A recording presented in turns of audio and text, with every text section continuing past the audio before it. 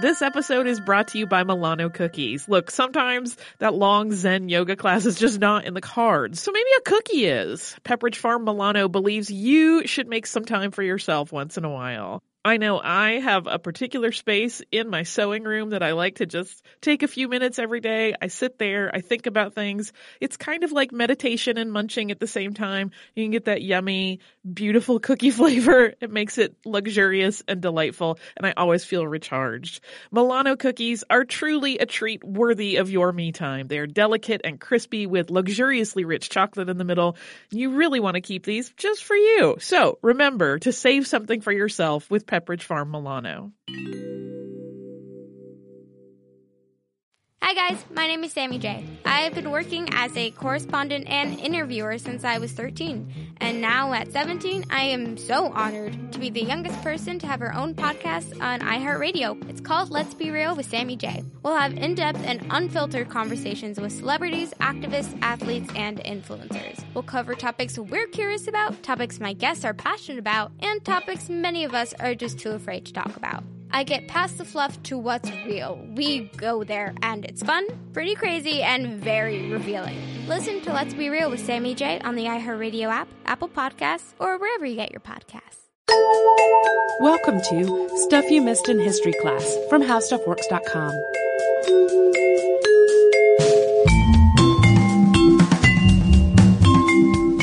Hello and welcome to the podcast. I'm Tracy V. Wilson. And I'm Holly Fry. Today, we have someone I first learned about from the People of Color in European Art History Tumblr, also known as Medieval POC. Yeah, which is excellent. I love that Tumblr. It's excellent. It is Ira Frederick Aldridge. He was a Shakespearean actor in the 1800s, and you might even call him the first famous American Shakespearean actor, although there was another American named Edwin Forrest who was popular in both the United States and Britain at about the same time. There is actual debate over which of them should be called the first famous American Shakespearean actor, which amuses me. But to return to the story, Aldridge has largely been excluded from biographies of Shakespearean actors and from histories of the theaters where he performed and the like. In some cases, there were even like histories of the theater written in France, for example, that were then translated into English, and in the English language versions from, the late 19th, early 20th century, just kind of excluded from the translated version. He's a little hard to find information about. There are not that many books about him. But he was one of the first Americans to achieve fame as a Shakespearean actor, as we said, and he was definitely the first Black man to really do so. There were a couple of other Black actors performing Shakespeare at about the same time, but none of them got nearly the international renown that he did. He became a really famous figure on the Victorian Shakespeare stage. And there is some haziness about Aldridge's parents in his early life. And part of it is thanks to the holes in records and documentation that come up pretty often on our show, especially the farther back you go. But complicating that was a heavily romanticized story of his ancestry that floated around as part of the publicity for his acting career. And that kind of nebulous version was also picked up by biographers. Yeah, the most basic version of this story was just that Aldridge was from Senegal and descended from royalty there. An African prince newly arrived from Senegal would have been at the time somewhat more acceptable to white theater audiences than an American Black man descended from slaves. So it's possible that however this story came to be, it was motivated at least in part by appeasing the white theater crowd's sensibilities. Logically, probably also just as a publicity move. But at least one biographer went so far as to detail a whole saga of Ira's father, who is named Daniel, being brought to the United States by a missionary to be educated and to flee a conspiracy playing out among the Senegalese nobility. And in this story, Daniel Aldridge married while he was in the States and then returned to Senegal with his wife after the danger had passed. And that would be just before Ira's birth, as this is told. This is a very, very dramatic story. It's probably also just a story, although it's really unclear at this point exactly when Aldridge's ancestors were brought to North America or how they ultimately came to be free people living in New York. Daniel Aldridge's birthplace was either New York or Baltimore. His death certificate says New York, and his obituary says Baltimore. Yeah, we've had a few of those where, like, different documents say completely different things. Yep. And at that point, all you can kind of do is shrug. Ira himself was born in New York on July 24th of 1807. He had several siblings, but only one older brother, Joshua, survived. Their mother, Lorana, was either from North Carolina or Delaware, depending on which record you're looking at, and she died in 1817 when Ira was 10 and Joshua was approximately 12. Although New York had passed a gradual Emancipation Act in 1799, many enslaved people born before that year weren't freed until 1827. And census records reported that about 75 enslaved people were still living in New York in 1830. So while Ira and his family were free, there were also enslaved people as well as people who were working out indentures that were required by the Gradual Emancipation Act living in New York City at the same time. And in addition to this stratification in terms of freedom for the black community, public facilities were segregated, including the schools and the theaters that Ira would attend as a young man. Ira's early education was at the African Free School, which had been founded by the New York Manumission Society. The African Free School was open to children up until the age of 15, but it seems as though Ira stayed until he was 15 or possibly 16, perhaps because he had enrolled when he was already a young teenager. In about 1820, William Alexander Brown, who had previously worked as a steward on a ship that sailed from New York to Liverpool, opened a theater. This was the African Grove, sometimes just called Brown's Theater or the African Theater. In this theater, which was in Manhattan's West Side, he was building on the success of an ice cream garden he had previously opened. And this ice cream garden served tea and ice cream and also functioned as a performance space. It was one of the very, very few such venues in the city that was open to black patrons. And it was one of a string of Brown's social and performing arts venues that he opened over the years. At first, the coverage of the African Grove Theater from the white press was largely negative and dismissive. But eventually it grew so popular that it had to designate a section for white audience members. It was certainly not the only New York theater that was run by and for its black residents, but it was the most ambitious and successful. In addition to other works, it staged adaptations of Shakespeare, and one of its star performers was a man named James Hewlett, someone Aldridge most likely both watched from the audience and eventually acted alongside. In 1821 or 1822, Ira and Joshua Brown both landed roles at the theater. Ira would have been 15 or 16 at that point, but their father was not a fan of this idea. He pulled them out of the show, possibly because he wanted them to become ministers instead of actors. But Ira would not be deterred. At the age of about 17, he started trying to build a career as a professional actor full-time. And this was a difficult time to be a black actor, both in New York specifically and in the United States in general. The African Grove burned down under mysterious circumstances about 3 years after its opening, and that had followed a general theater closure during a yellow fever outbreak. And even before that, the African Grove had been the target of complaints from white neighbors about noise and crowds, as well as sabotage attempts from a rival theater company. It strikes me as so strange that there were theater rivalries, including sabotage. Outside of New York, opportunities for black entertainers, which had not been all that numerous in the first place, were really dwindling. In the early mid-1800s, minstrel shows performed by white actors in blackface, often in a way that offensively lampooned and caricatured black characters, were becoming more and more popular. The stock character Jim Crow became part of minstrel shows by 1828, and the name Jim Crow would be used as a racist slur within a decade. Minstrel shows performed by white people in blackface started crowding out opportunities for black performers, sometimes while simultaneously copying those performers' original work. With all of this going on, not long after his decision to become a professional actor, Aldridge also decided that he would do so in Europe and not in the United States. According to a pamphlet about Aldridge, which was published during his lifetime, one of his former classmates, quote, was in the habit of taking Mr. Henry Wallach's dresses to the Chatham Theatre. Henry Wallach and his brother James were both British actors who had become a staple in New York's white theaters. Yeah, at this point, the theater scene in New York was thriving so much that a lot of British actors are being drawn to New York to perform there, much to the chagrin of the theaters, especially in London. This was the case with the Wallach brothers. So Ira Aldridge renewed his acquaintance with this former classmate who had been delivering the costumes to the theater for the Wallachs. And through his friend, he got an introduction to the two men. Both of them took an interest in Aldridge and his career. And even though his acting opportunities had been limited at this point, he seemed to have already shown some clear talent. Henry wrote him a letter of introduction, and James, possibly by coincidence, booked passage on the same ship to Liverpool that Aldridge had secured employment on. He was going to work as a steward, basically, to get across the Atlantic Ocean into England. Once they were on board, though, James requested Aldridge as his personal assistant, and Aldridge got to Liverpool in 1824. And in a year, he would make his debut with Top Billing. And we're going to talk about that. But first, we are going to pause for a moment and talk about one of the sponsors that keeps the show going.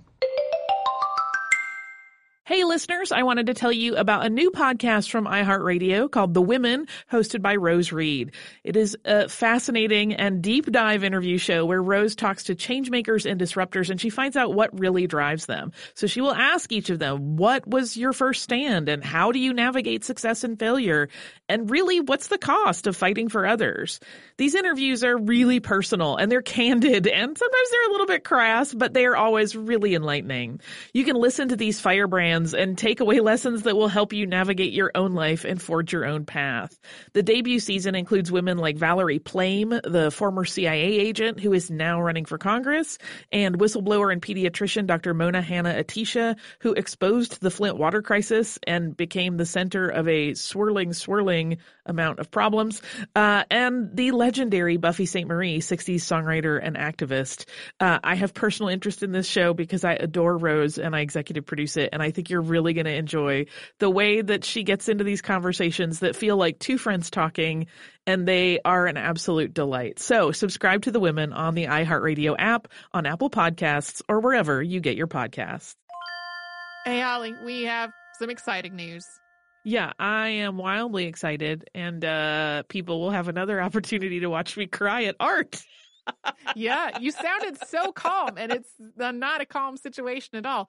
Our trip to Paris last year was really successful, so we're doing another similar trip this year, but this time to Rome and Florence. It's May 14th through 21st, 2020, and like last time, it is with a company called Defined Destinations, who is planning out this whole trip for us. Yeah, and during that week-long trip, we are going to see some of the great art that we have talked about on this show many times, including Michelangelo's David. We are going to go to Tuscany. We're going to visit St. Peter's Basilica. We are going to the Sistine Chapel. So it's going to be a fantastic trip. You can get the whole list of places that we are going and information about booking at defineddestinations.com. Scroll down to the Rome and Florence trip with stuff you missed in history class, or come over to our social media. We have posts about it there too.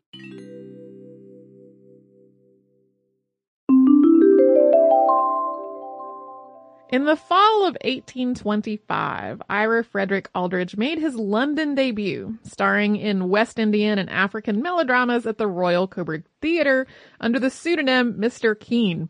He would have a variety of pseudonyms, especially early in his career, and at this point he was only 18. And we don't really know the story of how Aldridge went from a new arrival in London to securing top billing in his debut performance, albeit at one of London's minor theaters. It's likely that Henry Wallach's letter of introduction really helped, as well as the novelty of having a black actor on the stage. Aldridge was, we should be clear, certainly not the first actor of color in Britain, but there weren't that many before this point. Audiences seemed to love him in these first performances at the Coburg. Newspaper reports talk about really long and loud applause for his performances and audiences who just seemed enraptured with him. Some of the reviews were positive, but a lot of them, though, were frankly just hostile. They painted a caricatured picture of his appearance, exaggerating his facial features and his skin color, and in one case, claimed that the shape of his lips made it impossible for him to pronounce proper English. If you read, his biographies collect a lot of these, and if you read them, they are terrible. While performing at the Coburg, Aldridge met the woman that he would soon marry, Margaret Gill, who was from a laboring family. Similarly to the story that Aldridge was really descended from African royalty, Margaret was often presented as the daughter of a member of Parliament. And while the faux history of Aldridge's parentage made him more appealing to the audience, the idea that she was the daughter of an MP gave Margaret a little more social protection than she had as the daughter of a poor family. Soon after his engagement at the Coburg ended, Aldridge and his new wife moved on to Brighton, and then they went on a tour through the UK's provinces. He took on both comedic and dramatic roles, and since he could sing, he performed in variety shows. Most of his roles were those of black characters who at that point had typically been played by white actors in blackface. Some of his most common roles were Othello, which is probably the most obvious at the time, and another was Orinoco in The Revolt of Suriname. Almost immediately, he was being billed as the African Roscius, and Roscius was a Roman actor who became sort of the go-to nickname for particularly successful actors later on. I wonder why that fell out of favor. We could be using that today. I know, and it was one of those things where so many people were referring to it in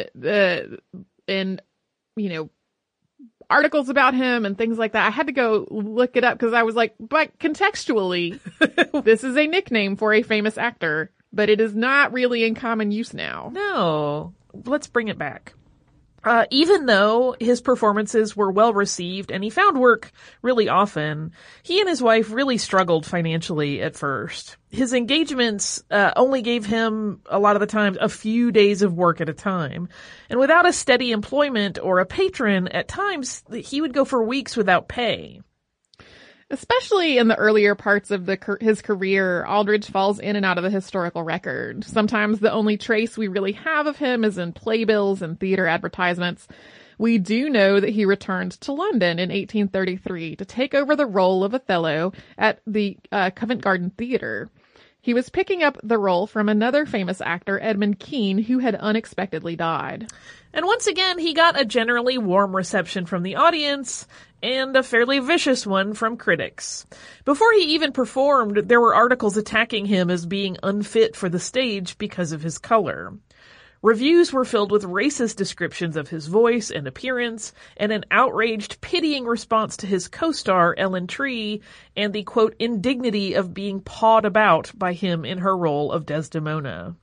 Although he was at this point still a relatively inexperienced actor, the critical response was really just truly cruel and frequently threaded through with very thinly veiled racism, if veiled at all. Yeah, sometimes it was very explicit. And written before he had even performed the part. Isn't that how reviews work? They're prescient. Yeah, it's somewhat unclear why the critical reception to his work was somewhat kinder outside of London. I'm not suggesting that there was none of that in the reviews from other parts of the UK, but it seemed to be at least toned down a little bit. Also, not totally clear why the reviews seemed so vastly out of step with the audience response to his performances. One theory is that in London, the critics knew that he was really an American from New York and not a prince from Senegal. Another is that social conditions in London, including the rise of trade unions and class consciousness among workers, was priming working class audiences to really like the idea of an actor who was struggling against oppression in a way that journalists weren't quite in touch with. Regardless of what the causes were for this sort of disparity between critics and theatergoers, after his run as Othello, Aldridge returned to acting in London's minor theaters as well as in smaller British towns and cities. And he started to get more steady work, developing a following of passionate fans and building up a steady income. At multiple venues, critics wrote about his having to basically carry along cast members who were not as skilled in their performance or didn't even know their lines. Eventually, he began to expand his repertoire into Shakespearean roles that were typically cast with white men, including Shylock, Richard III, Hamlet, Macbeth, and Lear, using makeup to lighten his skin. He basically became a Victorian-era equivalent of a movie star, complete with a legion of adoring fans and a steady stream of female admirers. And this was mainly a truth still outside of London. He never really caught on in the eye of London society, but outside of it, he was incredibly popular, including developing a string of patrons who made his financial life a lot more comfortable. In July of 1852, he started his first major European tour, including royal performances and heads of state in the audience, which was again incredibly well received, but still did not win critics over to his side when he made yet another go in London. He also started adapting works of his own, including a complete redoing of Titus Andronicus, in which its Moorish character is the hero. I would love to see that. Right. I'm kind of intrigued. Apparently it was kind of uneven in his execution. And if you're familiar with Titus Andronicus, like the Moorish character in that play is not a hero at all. No. So, yeah, I have not, I don't even know if if a copy of that adaptation even still exists, but I am quite intrigued. This tour of the continent also came just a few months after Harriet Beecher Stowe's Uncle Tom's Cabin had first been published first in the United States and then in Britain. And this book stoked anti-slavery sentiment on both sides of the Atlantic. And it started to further shift the perceptions of Aldridge's performance, particularly in the role of Othello. While that 1833 Covent Garden Theater performance had been met with pamphlets saying that a black man was unfit to be on the stage, in Russia in 1858, one review read, quote, "I am firmly convinced that after Aldridge, it is impossible to see Othello performed by a white actor, be it Garrick himself." And that's a reference to David Garrick, who was a famous British Shakespearean actor. Although he would briefly return to Britain and even be granted British citizenship on November 7th of 1863, his overwhelmingly positive receptions in France and Russia meant that he spent most of the last 6 years of his career there, ultimately making a name for himself as one of history's great tragedians and becoming a bigger draw than Russia's most famous actors. Yeah, apparently Russia in particular loved him a lot. France also. Especially Russia. Although shifting perceptions of race and of the institution of slavery had also changed the way audiences and the press were regarding him, that doesn't mean that the racism was magically over.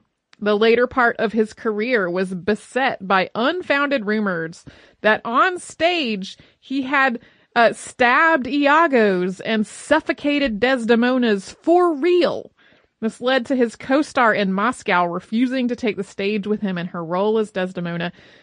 His response was, quote, "I have played that role more than 300 times in my life, and in all these times I have suffocated possibly 2, maximum 3 Desdemonas, and I stabbed, I think, 1 Iago." Obviously it was a joke. It riled people up more. Biographers Herbert Marshall and Mildred Stock, who wrote the first really definitive biography of him in the 1950s, described this whole incident as, quote, "an out-and-out case of color prejudice." It was, like, really a completely unfounded rumor based on nothing because people were scared. Yeah. If he had been an actor at the Grand Guignol, it would have made him more popular. Oh, yeah.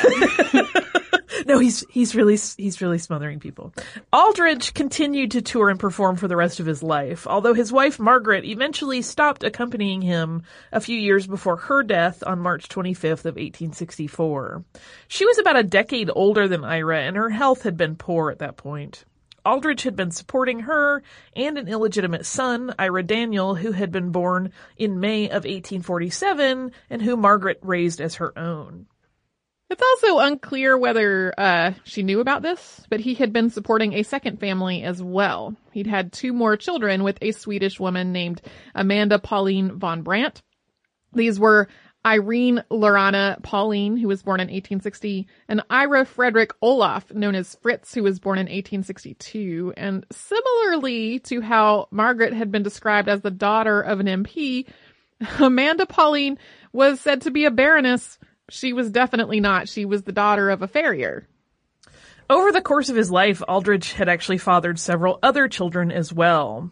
In 1855, another actor, William Stothard, sued him over an affair with his wife Emma after she delivered a biracial baby. Aldridge was found guilty of criminal conversation and sentenced to pay a fine. Ira married Amanda Pauline in 1865, and after that they had 2 more children, Amanda Christina Elizabeth, born in March of 1866, and Rachel Margaret Frederica, who was born 4.5 months after Aldridge's death. Ira died in Poland on August 7th, 1867, and he was buried there. Although he made specific plans to return to the United States at various points, it seems that he never did. When the new Memorial Theater reopened at Stratford-upon-Avon in 1932, Aldridge's name was included among other great Shakespearean actors commemorated with plaques among the seats. He is the only black actor of the 33 included. As we noted, Aldridge became quite successful in his career, and he developed a pretty healthy income. He started giving a significant portion of that income to abolitionist causes, and he also played a part in an abolitionist work of art outside of the theater, which we will talk about after another brief sponsor break. The future is closer than you think, and it all starts in the palm of your hand. You may have heard the news. 5G is coming. But what does that really mean? How will it impact me? In this new iHeart series, This Time Tomorrow, presented by T-Mobile for Business, join me, Oswald Oshin, and my co-host, Kara Price, as we walk you through the true revolution in mobility that will change the way we interact with the world around us. From environmental science to law enforcement, entertainment, healthcare, and travel, innovation is coming. Join us as we explore how this revolution could impact your life and hear just how close we are getting to a more connected future, full of possibilities in the age of 5G. This Time Tomorrow, presented by T-Mobile for Business, is now available on the iHeartRadio app or wherever you listen to podcasts. Ira Frederick Aldridge was the subject of several works of art during his lifetime. One was Head of a Negro in the character of Othello, which was painted by James Northcote in the first year that Ira himself appeared as Othello on stage. So, although the artist didn't specifically say this is Ira Aldridge, the widespread conclusion is that that's who the painting is of. But another came back into the public eye only very recently, after having been in private collections for 180 years. It's by John Philip Simpson, and it's called The Captive Slave, and it was acquired by the Art Institute of Chicago in 2009. Yeah, before this, people knew that it existed, and there was a really poor quality reproduction of it, but the original painting had been out of the public eye. The Captive Slave was painted sometime in the late 1820s, and it's a painting of a young black man sitting on a bench wearing manacles. He's wearing an orange jumpsuit, and for modern viewers, it will probably immediately bring to mind the idea of a prison jumpsuit. He's looking upward, and his face carries this impression of nearly tearful sorrow and loss. This is a painting that first went on exhibition at the Royal Academy of the Arts in 1827, and its entry in the exhibition catalog included lines from Charity, which is an anti-slavery poem by William Cowper. It's clearly meant as an anti-slavery work, and the man portraying the slave in the painting is Ira Frederick Aldridge. And we're going to put a link to the whole medieval people of color Tumblr's collection on Ira Aldridge, because there are so many portraits that are just lovely. And that is where Tracy, and thus I, heard about him for the first time. Yeah, and there's a really great post in that whole collection from the medieval POC Tumblr that talks specifically about this painting and how important it was that, like, this is a painting that he clearly actively took part in as an abolitionist statement, not a painting of an enslaved person who had no choice in the matter. So I found that to be very interesting reading as well. That is Ira Frederick Aldridge. A lot of people don't know that there was an incredibly famous black actor doing Shakespeare in Victorian Europe and especially England, even though they didn't love him in London. But everywhere else. They super did.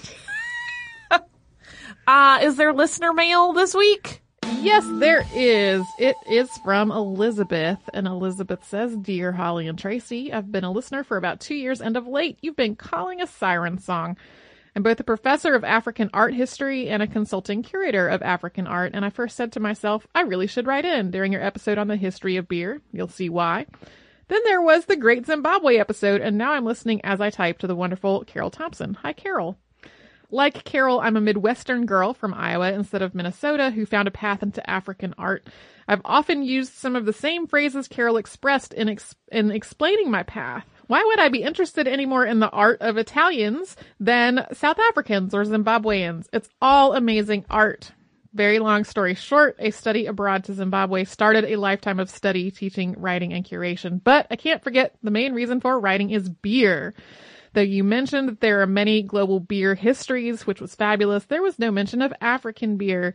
I've spent the last 15 years studying beer pots from South Africa, especially from Zulu-speaking artists. My specialization is on the way that beer pots, like the ceramics of the Pueblos and the American Southwest, have become a lauded and increasingly gallery-sold art form, as well as the continued use of ceramics in important to spiritual and social life. Folks in southern Africa have been drinking beer for, well, centuries. I'll refer to the Zulu beer I know best. Sorghum beer, Uchwala, is more traditional Zulu beer that is served to ancestors and to gatherings of people during all sorts of life events in both rural and urban places. Weddings, funerals, coming-of-age ceremonies, etc. A black ceramic pot decorated with abstraction and geometry is the best, as it appeals to the aesthetics of the ancestors. The great thing about Zulu ceramics and pottery in many parts of Africa is that it's also a women's art form historically. This means when you see abstract decorative motifs of African vessels in art museums, which happens more and more thanks to a range of amazing scholars, you're likely seeing women's contributions to artistic traditions. Much of the African art that was first collected in Europe and North America, wooden sculptures or masks, was made by men. So women's artistic expression was often absent from African art collections and museums. Many scholars are working hard to balance both media and gender representation in African collections, as well as so many other parts of the art world. I could go on and on, but also wanted to say keep up the good work. She also notes that if we are ever in Raleigh or Greensboro, which I am, I will say pretty often, she would love to give us a tour. So I don't know if I will be able to take her up on that, but I'm glad to know it. So thank you so much, Elizabeth, for writing to that. One of the things that I wanted to try to make sure to do when we talked about beer in that episode was to touch on the fact that beer is from all over the world, but we were definitely lacking in specific examples from Africa. So I am so glad to have that information from Elizabeth and to have the information about how it applies to art history.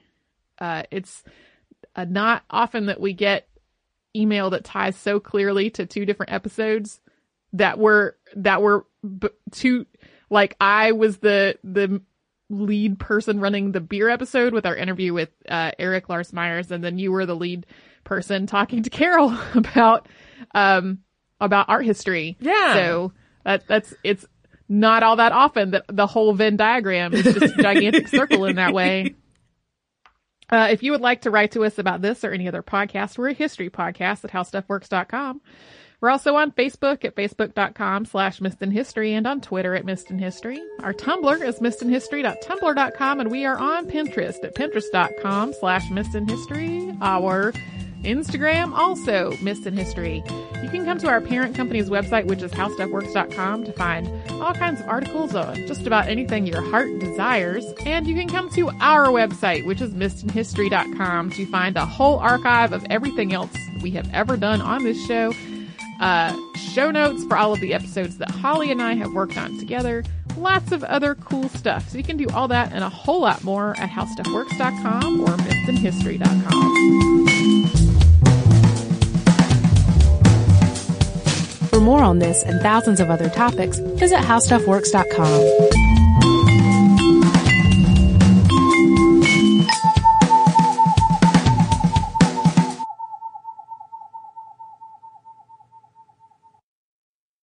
Hi guys, my name is Sammy J. I've been working as a correspondent and interviewer since I was 13. And now at 17, I am so honored to be the youngest person to have her own podcast on iHeartRadio. It's called Let's Be Real with Sammy J. We'll have in-depth and unfiltered conversations with celebrities, activists, athletes, and influencers. We'll cover topics we're curious about, topics my guests are passionate about, and topics many of us are just too afraid to talk about. I get past the fluff to what's real. We go there, and it's fun, pretty crazy, and very revealing.